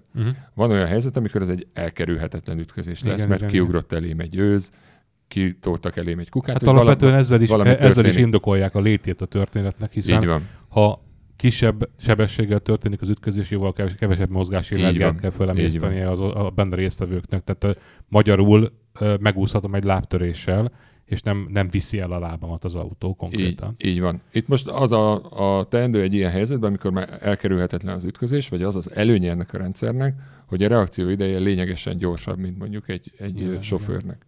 Ugye itt egy radar, lidar, esetleg kamera, ami a első szélvédőnél néz kifele, valamelyik ezek közül föl fogja ismerni, vagy a háromnak a kombinációjával együtt dönt a rendszer, úgyhogy most van az a pillanat, amikor vészfékezni kell. És ha most van az a pillanat, az azt jelenti, hogy millisekundumok alatt megkezdődik a féknyomás kivezérlése, és ilyen 100-150 millisekundum alatt már nagyon komoly fékerőknél járunk, és onnantól kezdve a döntés meghozatalától? Igen. Vagy ebben benne van a döntés ideje is? A döntés az nagyon-nagyon rövid idő alatt megtörténik. Nagyságrendileg az mi? Nem akarok most olyat mondani, amivel... Nem, hát ez nyilván egy-két logikai kapu, tehát az ilyen... Hajszál pontosan nem tudom, tényleg most ez nem titok, de nem akarok olyat mondani, ami nem igaz. Nem kell. De ez nagyon rövid, tehát itt ott egy processzor van, ami nyilván néhány 10 millisekundum alatt... Hát csak hogy említetted, azért a kameránál például van a jelfeldolgozásnak egy ideje, tehát hogy a kamera felismeri az objektumokat maga előtt, az önmagában egy idő, és akkor, hogyha még akkor elkezdi csekkolni mondjuk egy radarnál, hogy tényleg ott van egy kukásautó, vagy nincs-e ott egy kukásautó, ezek mind idő, tehát hogy azért érdekelt volna a nagyságrendje, de most nem akarok kicsiholni belőled egy olyan számot, amit... A radar az majdnem real-time működik. Aha. Ugye a kamera és a képfelismerés az egy másik történet, beszélhetünk arról is egy pár szót. A radar az nagyon-nagyon gyorsan, és a lidar is nagyon-nagyon gyorsan észreveszi maga előtt az objektumokat, és erre mi már tudunk reagálni, tehát erre elindulhat a vészfékezés. És igazából a kameránál is elsősorban az a kérdés, hogy van-e ott valami, nem kell fölismernünk. Tehát nem kell megállapítanom, hogy az most egy kiskutya, vagy kuka, vagy ott van valami, két másik szenzor is azt mondta, hogy van, fékezünk, mese nincs, és végrehajtódik a vészfékezés. Egyébként egy óriási torpárna. Igen, egyébként ez a képfelismerés dolog, hogy vannak ilyen mumusok, amit hogy nehéz felismerni, hogy nem tudom én a lufis gyerek, vagy Vagy Artuditu csak odavetíti le a hercegnőt. Egy vészfékezéshez nem kell felismernünk. Ott az ott létét kell meglátnunk. Mindegy is, hogy mi. Egy gyengesége azért van, például a chipset zacska, ami belülről fémgőzölt, oda azért nagyon kell a lidar is, hogy mondjuk egy chipset zacskó miatt ne vészfékezzünk, hiszen az egy fém valamicsoda elég nagy felület. És van ilyen teszt, hogy chipset zacskó teszt? Hogy van valaki, aki Veszprémbe úgy megy be, hogy ma csináljuk a chipset zacskót. A radarokat alapvetően nem mi fejlesztjük, ez csak része az. Van a Lidibe az a hungarocell állagú te megkapod az általatok fejlesztett rendszer megkapja a jelet így van. Egy szenzor sorból, vagy nem tudom, és onnantól a tiétek a feladat? Jól értem? Itt még aktuátorként működünk a fékrendszerünkkel. Ugye a vészfék asszisztens az kifejezetten egy olyan osztott funkció, ahol szükségünk van arra, hogy valaki vezérelje tehát végrehajtsa ezt a funkciót úgy, hogy megmondja a motorvezérlőnek, hogy vedd el a gázt, fogadja a jelet a radarból, a lidarból, vagy a kamerából, és a kamerából. Ezek alapján hozza a döntést, kiadja a parancsot, hogy vedd el a gázt, és azt mondja a fékrendszernek, hogy fékezünk. Megadja mekkora nyomással, vagy azt mondja, hogy vészfékezünk. És itt a mi fékvezérlő rendszerünk, ez egy aktuátorként működik, mi ezt a fékezést hajtjuk végre. Tehát nekünk adott esetben, amikor ezt fejlesztjük, nem is feltétlen kell a radar, mi ezt le tudjuk szimulálni, hogy megjöttek ezek a parancsok, és most fékeznünk kell, akkor megcsinálja ezt a fékezést. Azt a részét a rendszernek, ami érzékel, azt nem is a Continental fejlesztő? De a Continental csinál radarokat. Vagy egy másik, az egy másik. Az egy másik business unit, így van. Az a hongkongi. Akármelyik. Egyébként Veszprémben nyilván van valami dicsőségfalatok, meg az akikre büszkék vagyunk rovat, hogy van dolog konkrétan, ami ott pattant ki valakinek a fejéből, és aztán valami globális dolog lett belőle. Tehát van-e valami speciális veszprémi kontinentál találmány? Vagy amit itt dolgoztak ki? Funkció, ami a fielden is van, az ABS 3-nak, ez a legutolsó ABS, mondjuk azt, hogy funkciónk, annak nagyjából 1 méter a féktávjából, mármint hogy 1 méter csökkenés az előzőhöz képest, az egy veszprémi mérnöknek a nevéhez kötődik. Maga a fejlesztés nem feltétlen csak a termékekre vonatkozik. Van egy csapatunk, Jó, de akkor ez most mi? Tehát ki ő és mit csinált? Mire jött rá? Ez egy szoftveres trükk, vagy valami Ez másfajta? Hát ha nem titok nyilván. Addig Titok? beszélek róla, amíg nem titok. Lényeg, hogy a kolléga egy olyan speciális helyzetben, ahol a fékezésnek a kezdetén mondjuk csúszós utakon, vagy nem feltétlenül csak csúszós, de mondjuk különböző tapadások, tehát különböző kerekek különböző tapadású felületen vannak. Ilyen helyzetben a fékezés megkezdésekor a féknek a hangolását, a modulálását változtatta meg, és ezzel sikerült a kezdeti szakaszban kb. 1 métert nyerni. Jó, mélyebben ebben nem mehetünk be. És ő egy nagyon okos ember amúgy? Igen. Tud gitározni? Ügyesen tekeri be a szabadrugást a céges foci meccseket? De nem mondhatod ki a nevét, látom. Nem akarom kimondani a nevét. Van a csapatában, közvetlen, aki mellette ül, az gitározik, úgy tudom, igen. Ő nem. Jó, hát csak, hogy így el tudjuk képzelni. És erre kapott valami nagyon durva prémiumot? Vagy semmi, ilyenkor csak a jedik így egymás között a büfében vállon veregetik, hogy na... Régen volt már, hadd nem mondjam, hogy mi történt itt, vagy mi nem. És ez mikor kerül gyártásba? Ez az ABS 3, ez már régóta gyártásban van, ez most már pár éves történet. És nyilván most mindig olyan titkosakat kérdezünk előbb-utóbb, aztán legfeljebb nem válaszolsz, de van ilyen nagy áttörés, vagy egy ilyen gyökeresen új fejlődési irány mondjuk az ilyen fékrendszerekben, így a következő évtizedekre, ami már valaki agyal nálatok, hogy majd akkor nem is hidraulikus fék lesz, hanem majd kis elektromotorok szorongatják a féktárcsák. Tudom, hogy ilyen tervek mindig is voltak, de hogy... Állítólag a Boschnál már tervezik a manót, amelyik megnyomja a fékpedált. Én még valami örvényáramú történetről is hallottam, de nem tudom, ezek mennyire igazak, hogy mennyire nem. Több minden van a tervek között, és több minden van fejlesztés alatt. Ugye a elektromos hajtású autóknál a fékezés nagy részét azt energiavisszanieréssel csináljuk. Ez néhány tized G-ig rendben is van, és az általában el is látja a fékezési feladatokat. Vészfékezésre viszont nem alkalmas. Főleg egy határhelyzetben fékezni az autót úgy, hogy tényleg a slip határon legyenek a kerekek. Ott nagyon gyorsan kell tudni szabályozni a fékerőt, és ezt ilyen hatalmas induktív fogyasztókkal, mint egy motor és egy generátor, ezzel nem nagyon fogjuk tudni megoldani. Tehát mindenképpen valami... De ez egy vészfunkció alapvetően, hiszen ez ugyanaz a pánikfék, ami lehet, hogy 5 évente egyszer. Valamiféle surlódáson alapuló fékre szükség lesz, és dolgozunk olyanon. De ez van minden villanyautóban továbbra is. Van, természetesen. Most ugye az a feladat a villanyautóknál, hogy megtaláljuk azt a pontot, amikor a fékezésnél, amikor állóra fékezem az autót, akkor átveszi a hagyományos fék a regeneráló vagy a rekuperatív rendszertől a lassulást. Nem mondhatom, hogy anélkül, hogy mondanál márkát, mondjál már márkát, melyik csinálja ezt jól, mert hibrid autóknál is én nálam az a minőség jel, hogy, most én hogy tudod, hogy amikor fékezel, és akkor kicsit mindig csalódok. Volt egy Audi Q5, azt hiszem, amelyiknél az első hibrid, és hogy például az nagyon csúnyán csinálta, nekünk van a családban egy elektromos Fiat 500, ott is nagyon érzed, hogy mondjuk tudom is, hogy azt hiszem 14 km/h óvatosan átveszi a tárcsa, de hogy amelyiknél talán a legjobb az ilyen rendszer, ahol átadja az egyik. Amit én próbáltam, kísérleteztem, tehát kipróbálhattam az i8-as BMW tesztpályán, ott nagyon-nagyon-nagyon figyelnem kellett, hogy megérezzem azt a pontot, ahol ez a bending megtörténik. De mondjuk nyilván ez nem a legolcsóbb autó, meg egy i8-astól talán el is várjuk, hogy ezt minden villanyautó drága kb. Tehát mondjuk. Jó, de ez mondjuk nagyon. Jó, de ez egyébként egy drága dolog lenne, hogy ezt jól megtalálják, mert nem arról van szó, hogy ez most egy olcsó autóban ugyanúgy jól lehetne elvileg. Vagy nem? Szintén ilyen hangolás kérdése. Megmondom, szintén vezettem még egy-két másik fajta villanyautót, Audi e-tront, nem éreztem én ezeket. A bendinget meg tudom mondani, hogy hol van, de pontosan tudom, hogy mit keresek, pontosan tudom, hogy hogyan fékezzek, és akkor érzem, de kényelmetlennek semmiképpen nem mondanám egyik autót se. 500E-t, bár áll a flottában ilyen, nem vezettem. Nagyon jó, próbáld ki, 40-nél eltekeri, elforgatja a kereket, ha lepadlózott.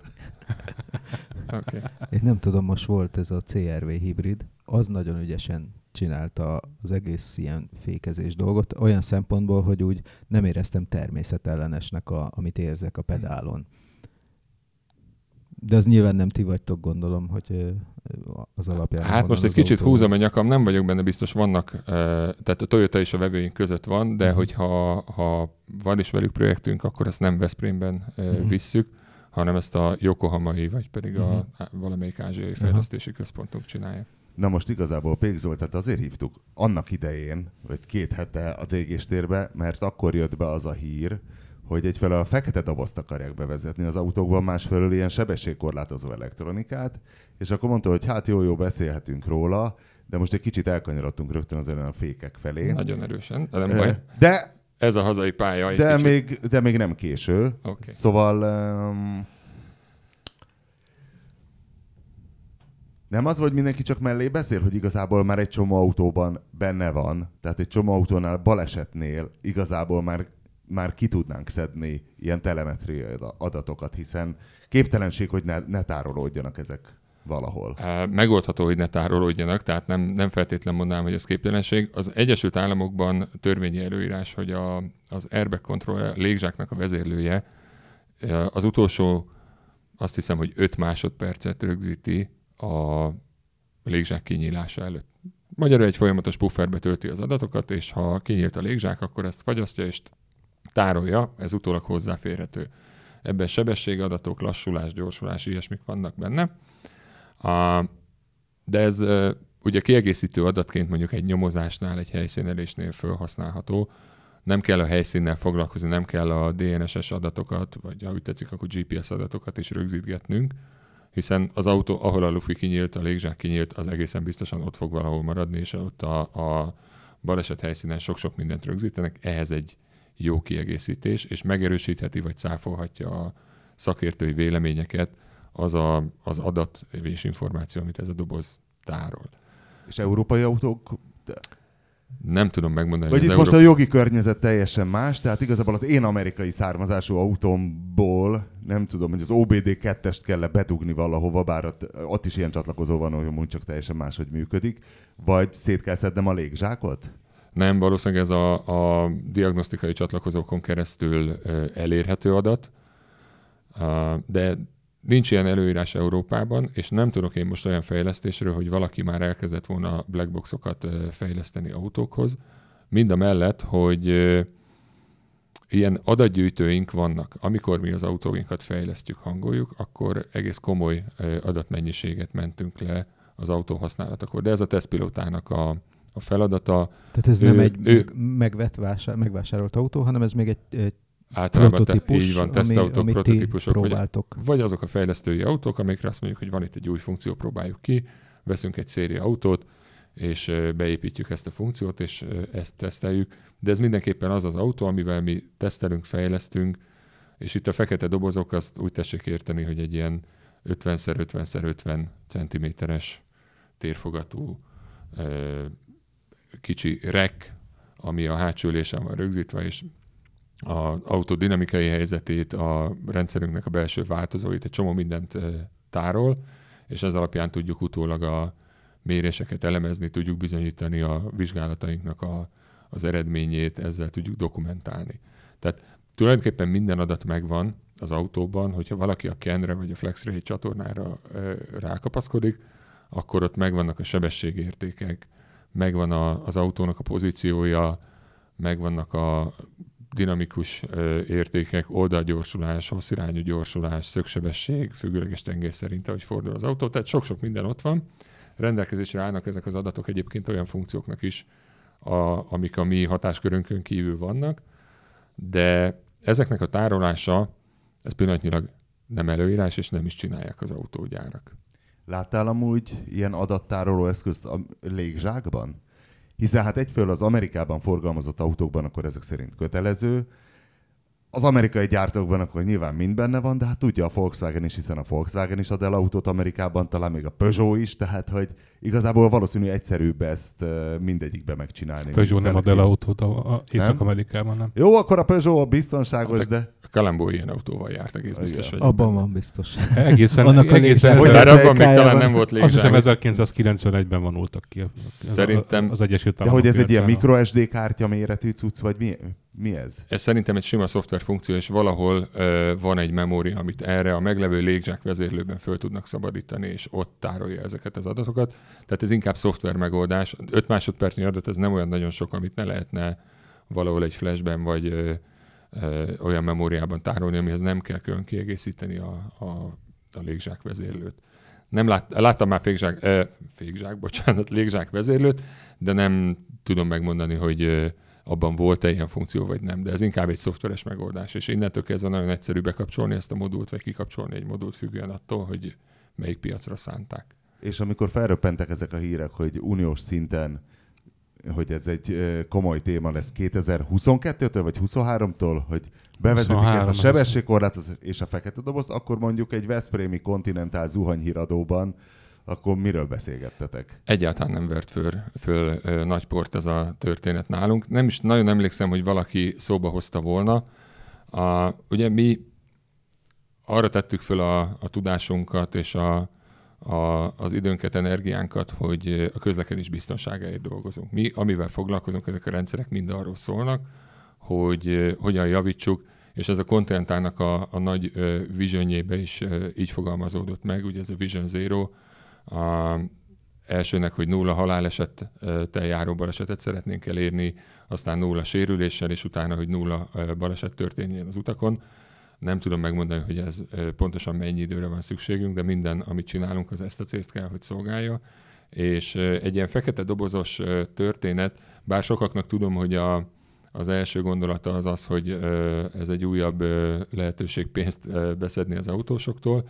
Valójában, hogyha a jogi hátterét meg tudják teremteni, mert van még itt egy-két buktató, mielőtt ez bevezethető lehet, akkor technikailag nagyon könnyen megvalósítható, és a technikai megvalósítás után azt gondolom, hogy azzal fogja segíteni a közlekedés biztonságot, hogy itt nem a büntetés nagysága fog számítani, hanem az, hogy szinte biztosan utolér engem az a bírság, hogyha elkövetek valamit a közutakon. Hát ilyen autóbemutatókon is az egyetlen fék, ami, tehát nektek ez egy fontos tanulság lett fékfejlesztési szempontból, hogy az autós újságírókon az egyetlen fék a hülyéken, vagyis rajtunk, hogy a felelősségvállalási nyilatkozatot mindig aláíratják velünk. Gondolom van kaszkó az összes ilyen tesztautó mindig. De hát, hogy amikor aláíratják, tudod, hogy és akkor felelősséget vállalok, akkor tudjuk, hogy legalább 2-vel kevesebb BMW-t tesznek tetőre a versenypályán, hiszen kicsit többé És tudod, mióta vannak ezek? A felelősségvállalás. Aha. Egyszer egy GM úton, Amerikában elkószált egy újságíró ezzel a Roadsterrel, ami Opel, mi volt ez, amiben egy hátizsákot se lehetett berakni? A GT. Opel GT, igen. Igen, Opel GT-vel, és elcsámborgott az útvonalról, és fejre beugratott egy szakadékba fejjel lefelé, és szegény meghalt, egy napilapos volt egyébként. De nem magyar. Nem, azt hiszem francia. És hát Nálunk a helyi dörmögő autós rovat, és onnantól kezdve egy csapásra jelentek meg ezek egyébként. Ezek a nyilatkozatok az előtt nagyon ritka volt ilyesmi. És azután meg ilyen kétoldalas litániával nőttek. Na jó, Egyetlen kérdés, ugye ma már vannak olyan tempomatok, amelyek táblafelismerés alapján visszalassítanak arra a sebességre. Én egy Audiban, nem egy Audiban, több Audiban is próbáltam ilyet. Nyilván, tehát, hogy ez egy létező technika, ami szintén felmerült az alkalmazása. Szerinted van ez olyan szinten ma, hogy ez, hogy úgy mondjam, törvényerővel lehessen alkalmazni közúti autóban? Ja, tényleg ez is benne volt a csomagban, igen. Igen. Ma még ugye nincs. az van, hogy néha falstáblákat húz be, tehát hogyha megyek az M0-ás, a szervizút, 60-as izéjét, nekem... Így van, több oka is lehet ennek. Az egyik az, hogy ugyan nagyon sokat dolgozunk rajta, és itt van egyébként Budapesten egy fejlesztési központunk, aki kifejezetten ilyen képfeldolgozással és objektumfelismeréssel foglalkoznak. Mesterséges intelligenciával dolgoznak a srácok, itt közel 100-an, akik nekik az a céljuk, hogy objektumok, táblák felismerését minél nagyobb biztonsággal meg tudják tenni. De amivel nem fognak tudni mit kezdeni, az, hogyha szélsősávban egy kamion megy és eltakarja előttem a táblát, akkor ezt nem fogja látni a rendszer. Tehát vannak olyan fizikai határok, amiket nem tudunk megerőszakolni, vagy nem tudunk áthágni.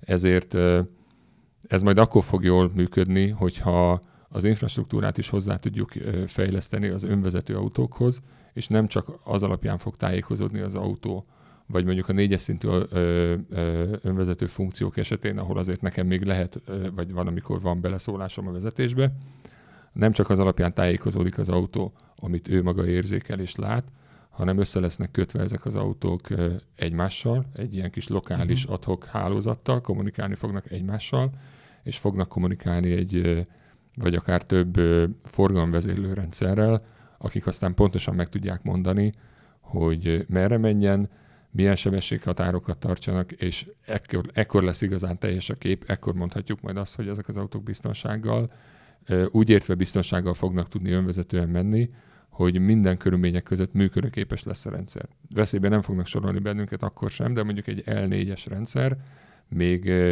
csak bizonyos körülmények között működik önvezető módon, ahol nekem nem kell odafigyelnem, de tegyük föl, hogy mondjuk autópályán működik jól, akkor az autópálya lehajtó előtt pár kilométerrel figyelmeztetni fog, hogy jön az a szakasz, amikor neked át kell venned.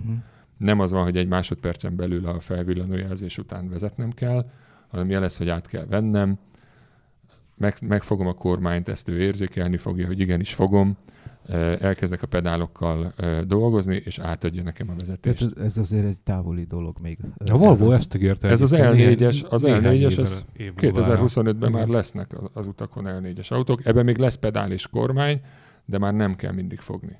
Na jó, akkor záró kérdésnek csak egy tippet, csak egy évszámot kérünk.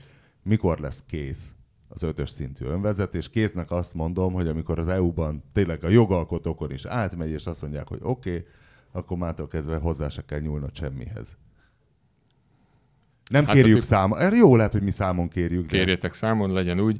Én azt gondolom, hogy mire a jogszabályok is meg lesznek ehhez, és mire én jogosítvány nélkül bármikor beülhetek egy ilyen autóba, vagy akár a gyerekem 6 évesen is mondhatja a mobil szolgáltató, vagy a mobilitás szolgáltatónak, hogy ide kérem az autót, és az el fog engem vinni, ez 2030 után lesz.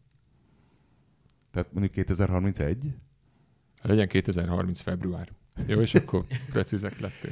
Hát köszönjük szépen az Égéstérben Pék Zoltánt, a Continental Magyarország kutatásfejlesztési igazgatója? Hát a Continental Magyarország, ez a Continental Veszprémet jelenti. A Continental Veszprém kutatásfejlesztési igazgatóját hallottátok, köszönjük, hogy velünk voltatok, tartsatok velünk a jövő héten is. Köszönöm. A műsor a Béton partnere.